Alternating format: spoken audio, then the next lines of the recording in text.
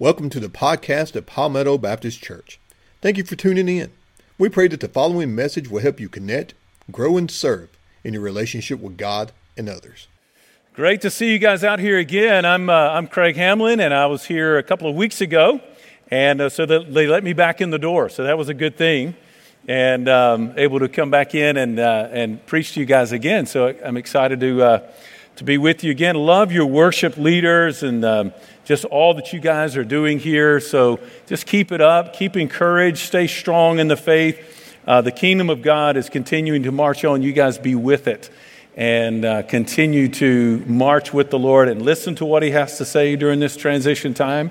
And God is going to be honored in that if you'll just simply obey Him. So today I just want to come and just thank you guys again. We're going to be just talking about one of my favorite passages of Scripture in 2 Corinthians chapter 5, verses 14 through 20. So you can be turning there. We're going to get to that in just a minute. 2 Corinthians 5, 14 through 20. Now, if there are 4 letters in the English alphabet that give me the most angst, that cause me the most anxiety, what do you think those 4 letters might be? Anybody know? Probably not. You want me to tell you? H, G, T, V. Anybody else have that same kind of thing? All right. HGTV. All right. It's kind of like Pinterest. When my wife gets on either one of those, my honey-do list goes from this to this, right? Change is her middle name. Jennifer Change Hamlin. That's kind of what we think of. But I actually enjoy watching HGTV. Now, for the guy and for some girls, I guess too, the antithesis of HGTV is 4 other letters, ESPN, right? All right? And a lot of times HGTV gets in the way of ESPN. And so we have to come to a great compromise. It's a great test of our marriage sometimes when that happens, especially when one of my ball teams are playing. But I actually like HGTV. There's some shows on there that you might identify with. How many of you guys like to watch HGTV? Give me a shout out of some sort, because I can't see you well. All right? Y'all like it? Say yeah. All right, a few of you. All right, that's fine. I don't know what else you watch. It's decent, but anyway. HGTV. So what are some of the shows on HGTV? Yell them out. Hometown. Yes, I like those guys.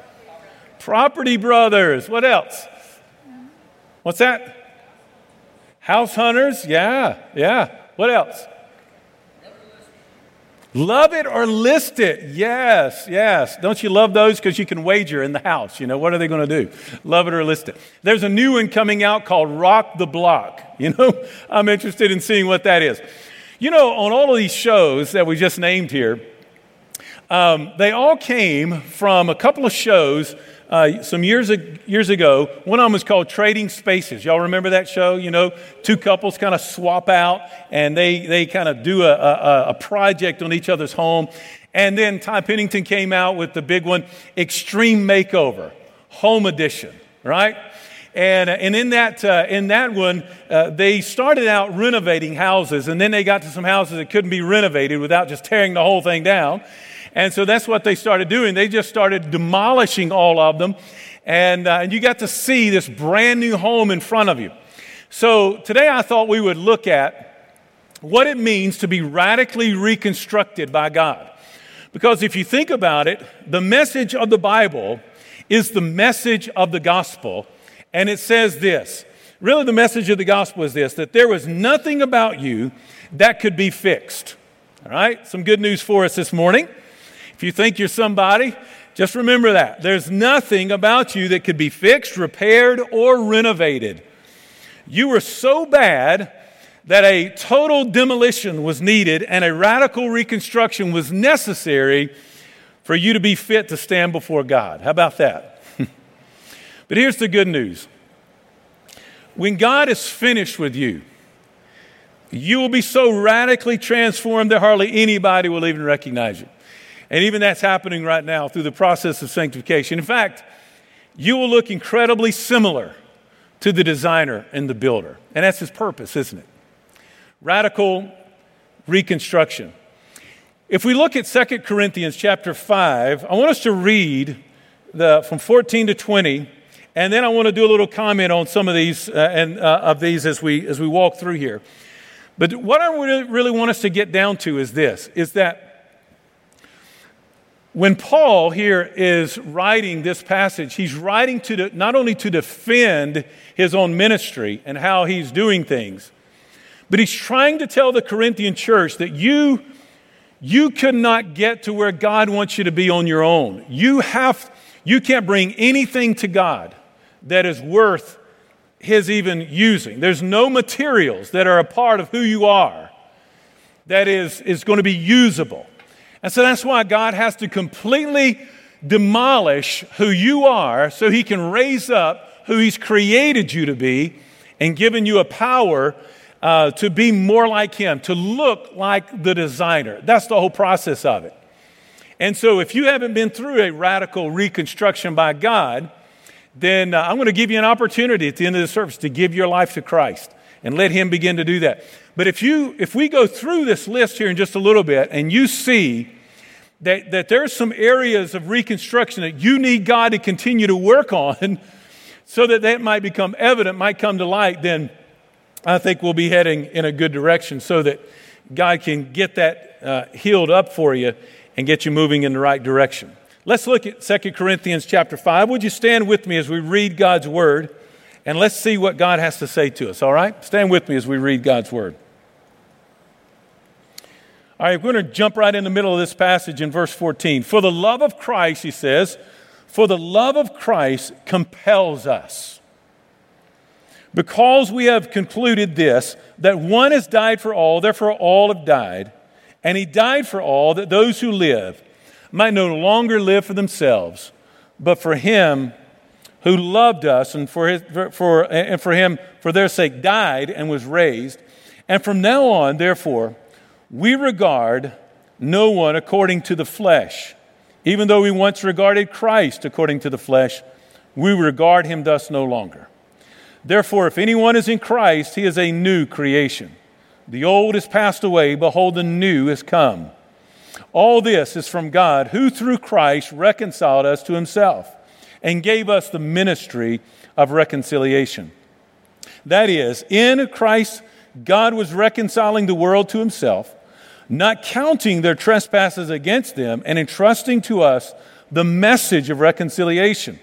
Therefore, we are ambassadors for Christ, God making his appeal through us. We implore you on behalf of Christ, be reconciled to God.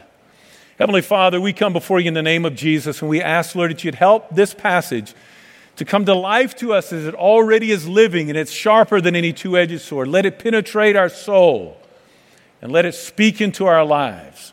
We pray this in the name of Jesus and for his sake. Amen and amen. You guys can be seated. 2 Corinthians 5:17 is the pivotal verse, isn't it, in this entire passage. If anyone is in Christ, he is a new creation. Behold, all things have become, you got to leave the old, all things have become new, he says. Now, in this passage here, when he talks about every person is in Christ, and then he talks about everything going from being old to being new, he's talking about two things in the life of the believer. One is, what is your identity? And then secondly, what is your lifestyle? Because your identity is going to inform your lifestyle. And he says, if anyone is in Christ.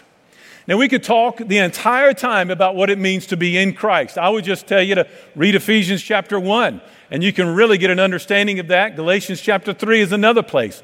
But if we're sticking to this passage here, you'll look down at verse 21, and here's what Paul says in verse 5.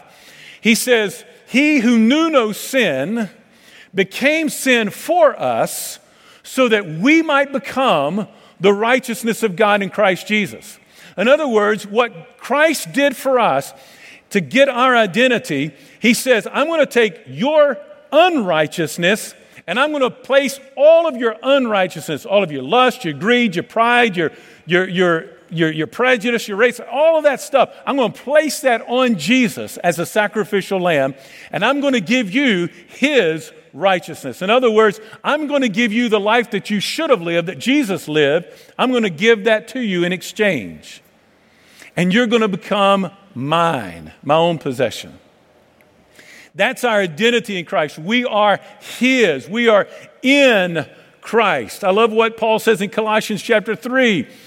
He says, I think it's around verse 3. He says, I think it's 4. For you have died, and your life is hidden with Christ in God. You have double security. You have died. You're dead in your trespasses and sins, and your life is now hidden in Christ, in God. You are complete in him. It's like the righteousness of God, like a robe, has wrapped you up in that, and you now look like Jesus. The question is, do you act like Jesus? Because you see, implied in this passage is what we're going to look at. The reason why this radical reconstruction is necessary is because positionally, you need Jesus to be able to even stand before God, but you also need this radical reconstruction so that you might look like Jesus to the world and act like, speak like him, and all of those things.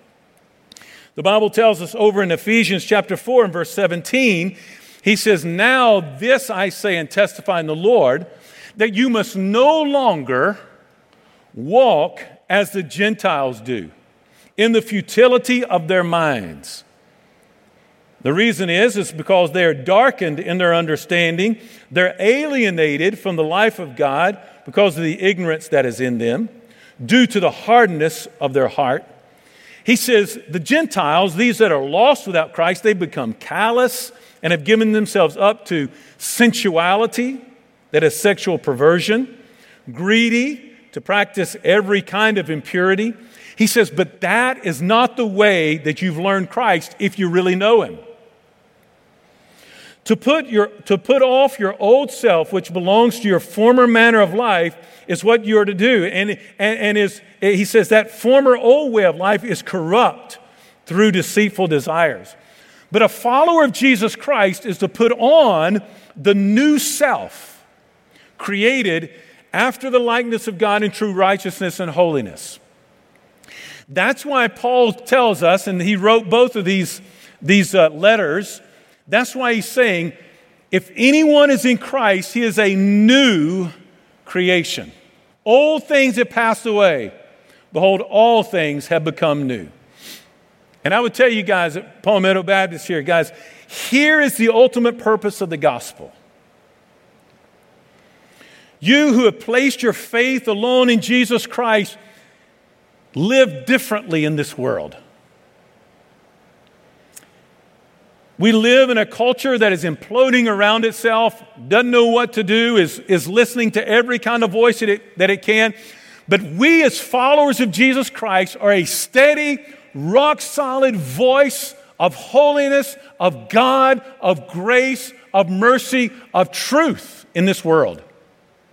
And every place that we go, every conversation that we have has to be filtered through the Word of God, through the grace of God, through the mercy of God, through the truth that is found in God's Word. We're not to pull back from our culture, but we're to penetrate the darkness. We're to push back the lostness, be a voice of truth, listen to the voice of God over the voice of culture, and live in holiness in such a radical way that people will find in you the Jesus their soul desperately craves. And so Paul is going to give us 4 new ways in which God radically reconstructs us. And the result of that is going to be an incredible joy that is found in every single follower of Jesus Christ. Because what I want you to come away with today is not just a challenge, are these things being lived out evidentially in my life, but am I experiencing the joy of walking with Jesus every single day because I've been radically reconstructed? So I want us to make a little visual here for a moment. You remember the show I mentioned earlier, Extreme Makeover Home Edition? Do you remember when they got finished with everything and they brought the family they were doing that with? They would take them, and all these people were with them, and they would drive this massive bus up. And a lot of times the bus had a picture of the old place, right? And they would say these 3 words. Everybody would say them, right? What were the 3 words? Y'all say it with some enthusiasm. You know, y'all wouldn't be out there going, move that bus. All right, let's say it with some enthusiasm. You just got your house renovated, for goodness sake, right? I'm talking about rebuilt completely. What would you be saying? There you go. That's it. Move that bus. Now, when God reconstructs you, all right, when He saves you, He puts that old life and He says, all right, angels in heaven, what are we going to say? Move that bus. And what do we find? We find right here in this passage. Look at here. First thing we find is in verse 14. We find that every single person that's been radically reconstructed has a new motivation for living. You see what he says in verse 14? He says, for the love of Christ controls us. And the reason why it controls us or compels us is 3 different words. It could be compels, constrain, controls. He says, because we've concluded this, that one died for all, speaking of Jesus, therefore all in Christ have died so that they can live again. That's what he's talking about in verse 14. But what we get at here and what we've got to see is that Paul's entire motivation for his ministry, and by the way, he's in the midst in this letter, where we are in this letter, he's defending his ministry against critics, all right? He's saying that the one thing that motivates me more than anything else is the love of Christ. The love of Christ. And that love for Paul is clearly seen in the cross of Jesus Christ. That's why Paul says in Romans 5, he says, but God demonstrates His own love toward us in that while we were still sinners, Christ died for us.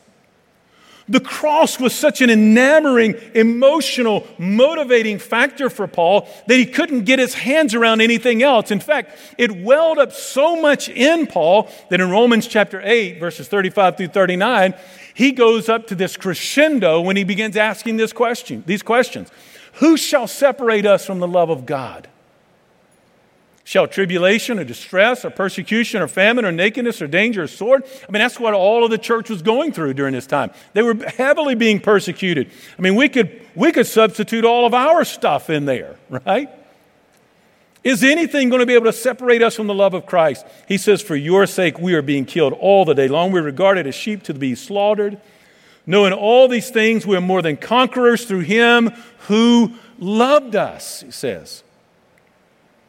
And then he says these famous words, for I am sure that neither death nor life nor angels nor rulers nor things present nor things to come nor powers nor height nor depth nor anything else in all of God's creation will be able to separate us from the love of God in Christ Jesus.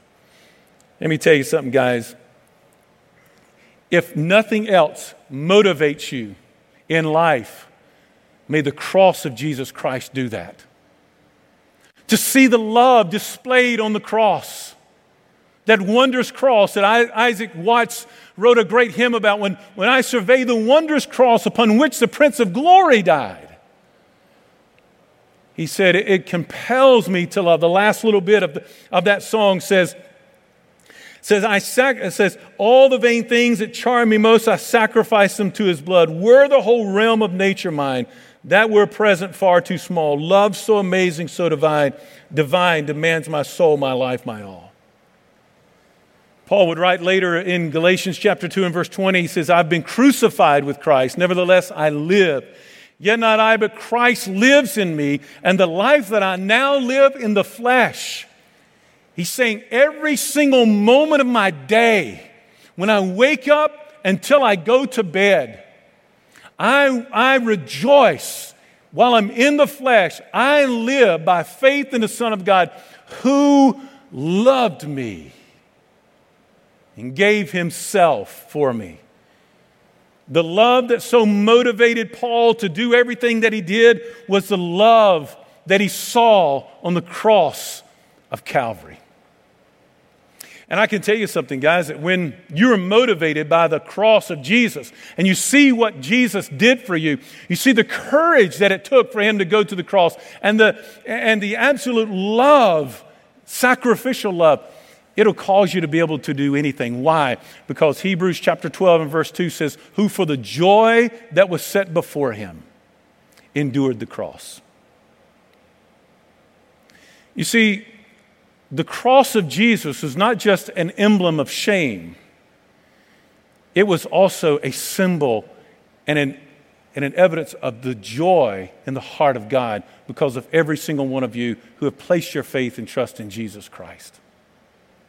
There's something about that joy that will cause us to do about anything for the kingdom of God.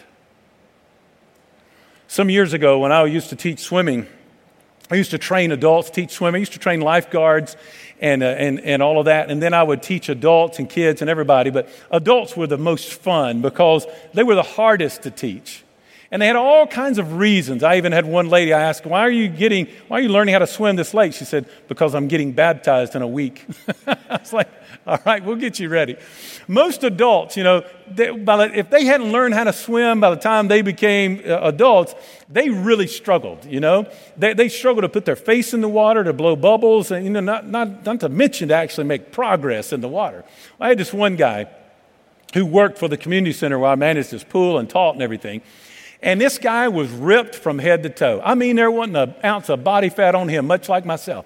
And anyway, I'm only joking, all right. And so this guy was so ripped, I thought to myself, if he gets in 8 to 12 feet of water, he's going to sink to the bottom if he doesn't know what he's doing. So the test at the end of the 2 weeks, the test was to get on the diving board, jump into the deep end, and then had to swim to the side and get out without me being in the water.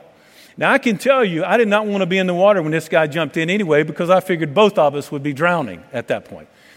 So everybody in the class has gotten on the diving board, jumped into the water, made it to the other side, haven't lost anybody yet. And so I've got this one guy left. And I turn around and I said, hey, I'm going to call him John. I can't remember his name. I said, John, come on and get on the diving board. I see him. He's got his back, to all of us, and he's grabbing the fence that is next to this diving board. And I go over and pry his hands loose, and I said, John, just get on the diving board. All right, just do it. So he gets on the diving board, and it's shaking. Man, he's shaking like it's 30 degrees outside. He's getting ready to do a polar plunge. He's just shaking all over. He said, I can't do it. I said, listen, you can do this. Jump, take a big, deep breath, jump in, and then come to the side. I said, I'm here. I'll get you out somehow if you don't make it. He said, all right, I'm holding you to that. So he puts his toes out over the edge, and he takes this big, deep breath, big old cheeks, and he jumps in. He goes straight to the bottom. I mean, he's probably down 8-10 feet down there. He's on the bottom, and he's just he's like walking around down there is what it looked like. Bubbles are just coming up, and I see he's just flailing, and I'm thinking to myself, when do I need to go? Maybe he'll just pass out, and it'd be a lot easier to get him then, So all of a sudden, he gets to the top, and he flails his arms over to the ladder, and he gets out. And you know what he does? He says, don't ever let me do that again. Do you think he did that? Absolutely not. He yells to the top of his lungs, woo! I mean, everybody in my hometown could hear this guy. And I said, John, what is going on? He says, can I do it again? I said, yes. And he gets back on the board and he does it again and he does it again. And we have to close the place down, because he's still going off the board. He was so filled with joy. Let me tell you something, guys. The same fear that might grip your heart about the things that are going on in your life or going on in our culture should create joy within you because of what Jesus did, because of how much he loves you and he loves this world. And greater is he that is within you than he that is in the world. What motivates us as followers of Jesus Christ abates all of the fear that we have as human beings in our flesh. And so we take that courage, we take that, and then we move ourselves in a brand new direction. That's what he says in verse 15. Look at what he says. Very easy verse for us to understand.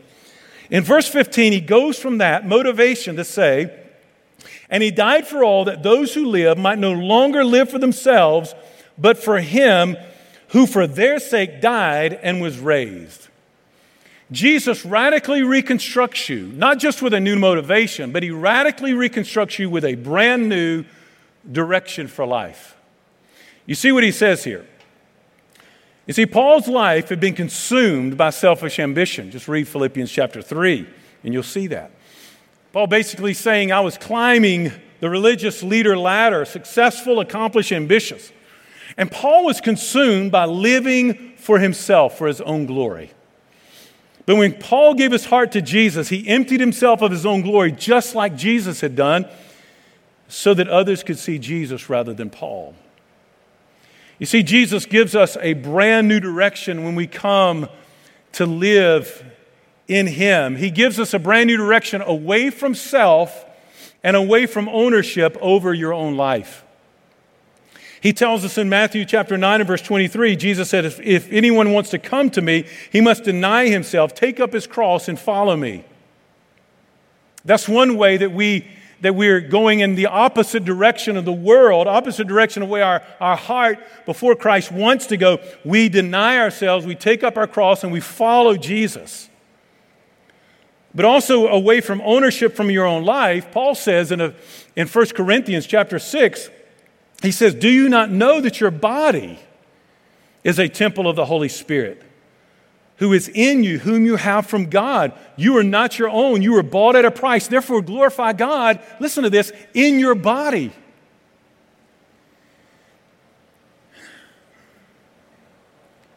I've never seen a culture, I've never seen a time that people claim to be followers of Jesus Christ and don't know the Word of God as much as or are willing to follow the Word of God as much as today.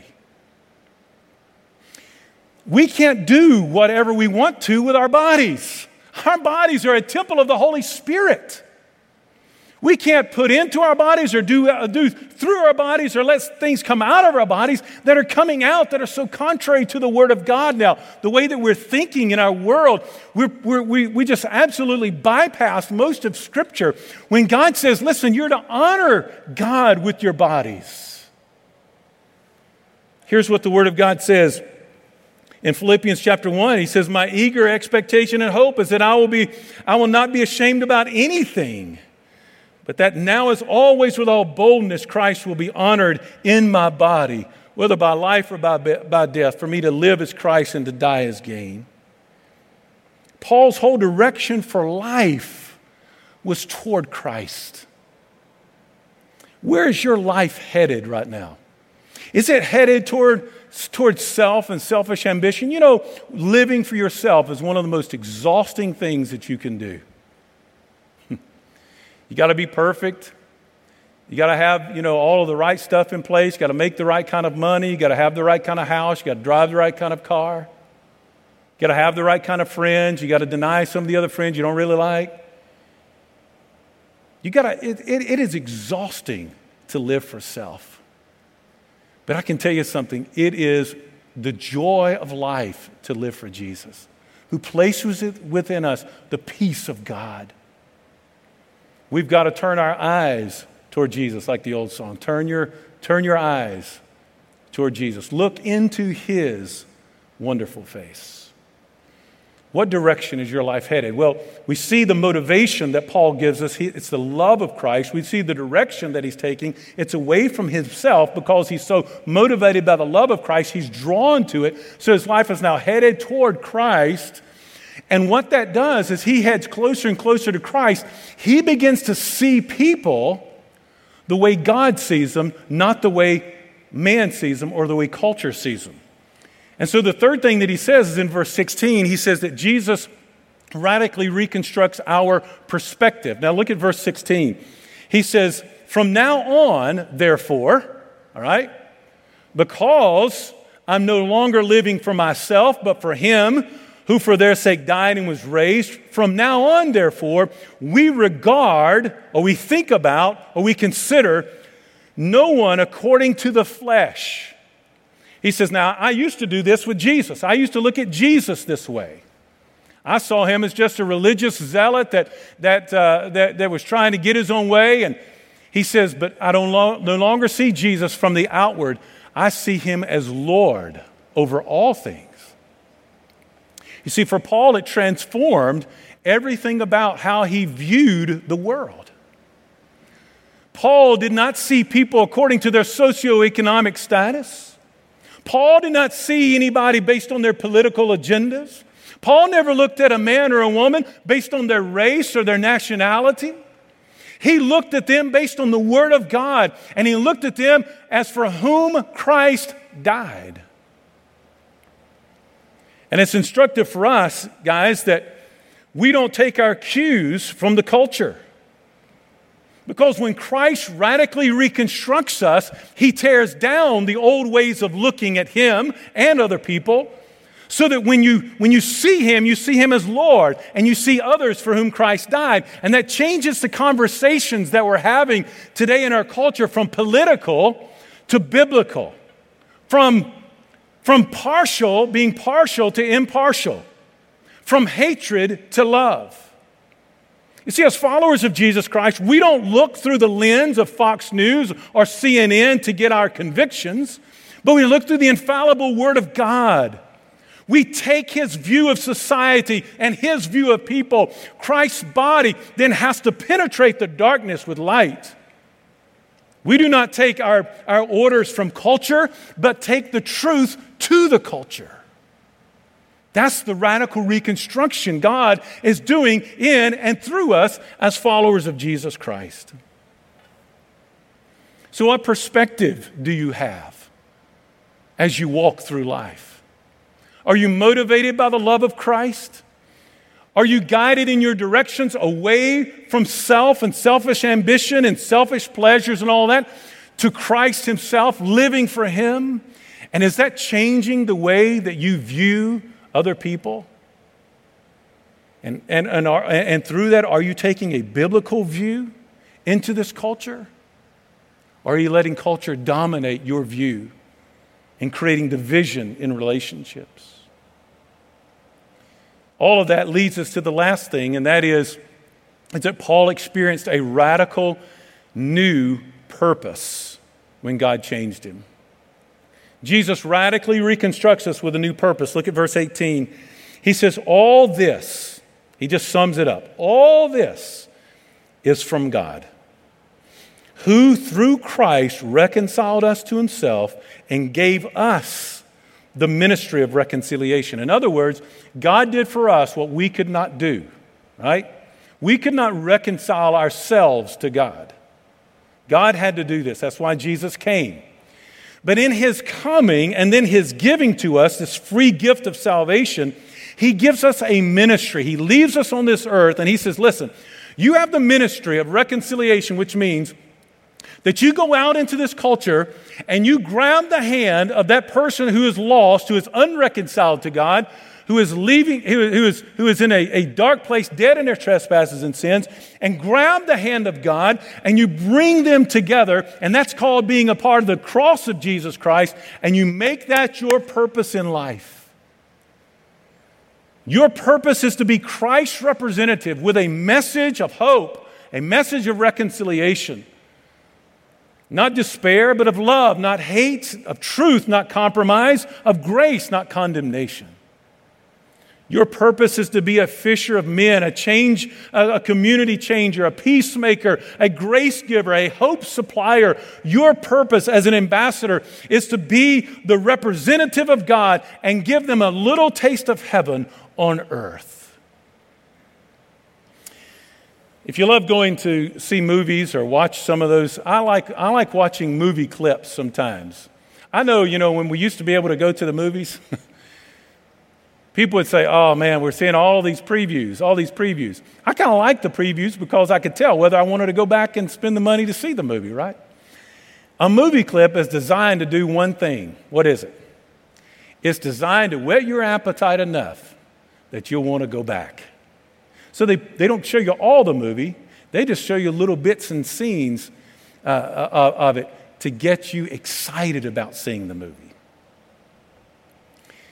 Your life is like that in Christ. You're not in heaven yet. You haven't experienced heaven yet, but a little taste of heaven has gotten into you through Jesus, right? And the way that the heart of God and the way that he wants to see this world and conduct himself in this world, all of those things he's placed within you. So that when they say, move that bus, and the world looks at you, they go, wow, whoever designed that place, I want them to do some designing in this place. Because you want them to see so much, you want them to get just a taste of Jesus, that they want more. They want more. I'm going to close with this. If the musicians, guys, y'all want to come back up here, I think y'all are sliding your way on up here, so come on up. There was a lady by the name of Ruby Hamilton who had taken over her husband's business that they had had for many years. She'd been married to this man for 32 years.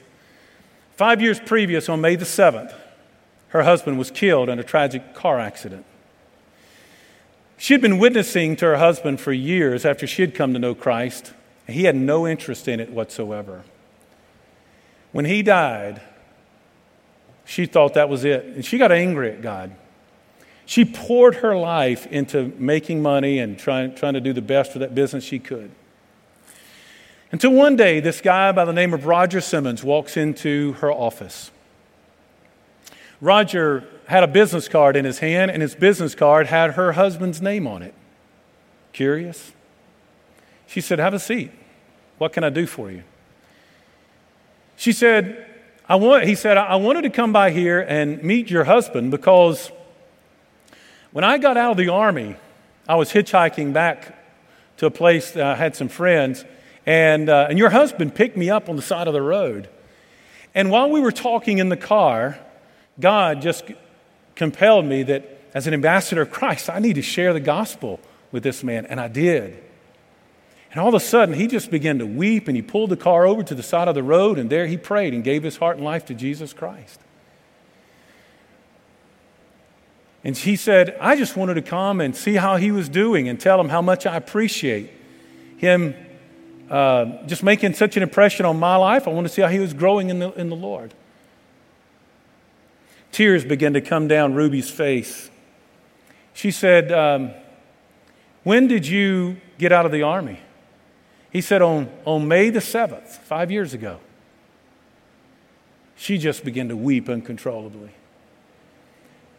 She said, all these years, I never knew if my husband had given his life to Christ until today. She said, what do you mean? She said, 5 years ago, on May the 7th, after he picked you up and then dropped you off down the road, he was killed in a car accident. And I thought God had abandoned me, but he hadn't. And she got up and she gave this man the biggest hug she could give. And she said, you followed your heart and you told my husband about Jesus, and now I know that he's with the Lord and I'll see him again one day. Listen, that might not happen to you like that, but I guarantee you that if you will find your motivation in the love of God and you will begin following Jesus in the direction that he's going, seeing this world as only he sees it, and then knowing that your purpose as an ambassador of Jesus is to be his hands and feet, you will be, and this church will be, a world-changing body of believers. And every part of this globe will know of the people of Palmetto Baptist Church. Heavenly Father, today we come before you in the name that is above every name. As we sing this song, as we extend this invitation, Lord, we pray that men and women, boys and girls might come to faith in Christ, but also, Lord, might have a renewed passion to shine that new construction that you have done in their life and be Jesus to this world. That is our prayer in the name of Jesus. Amen.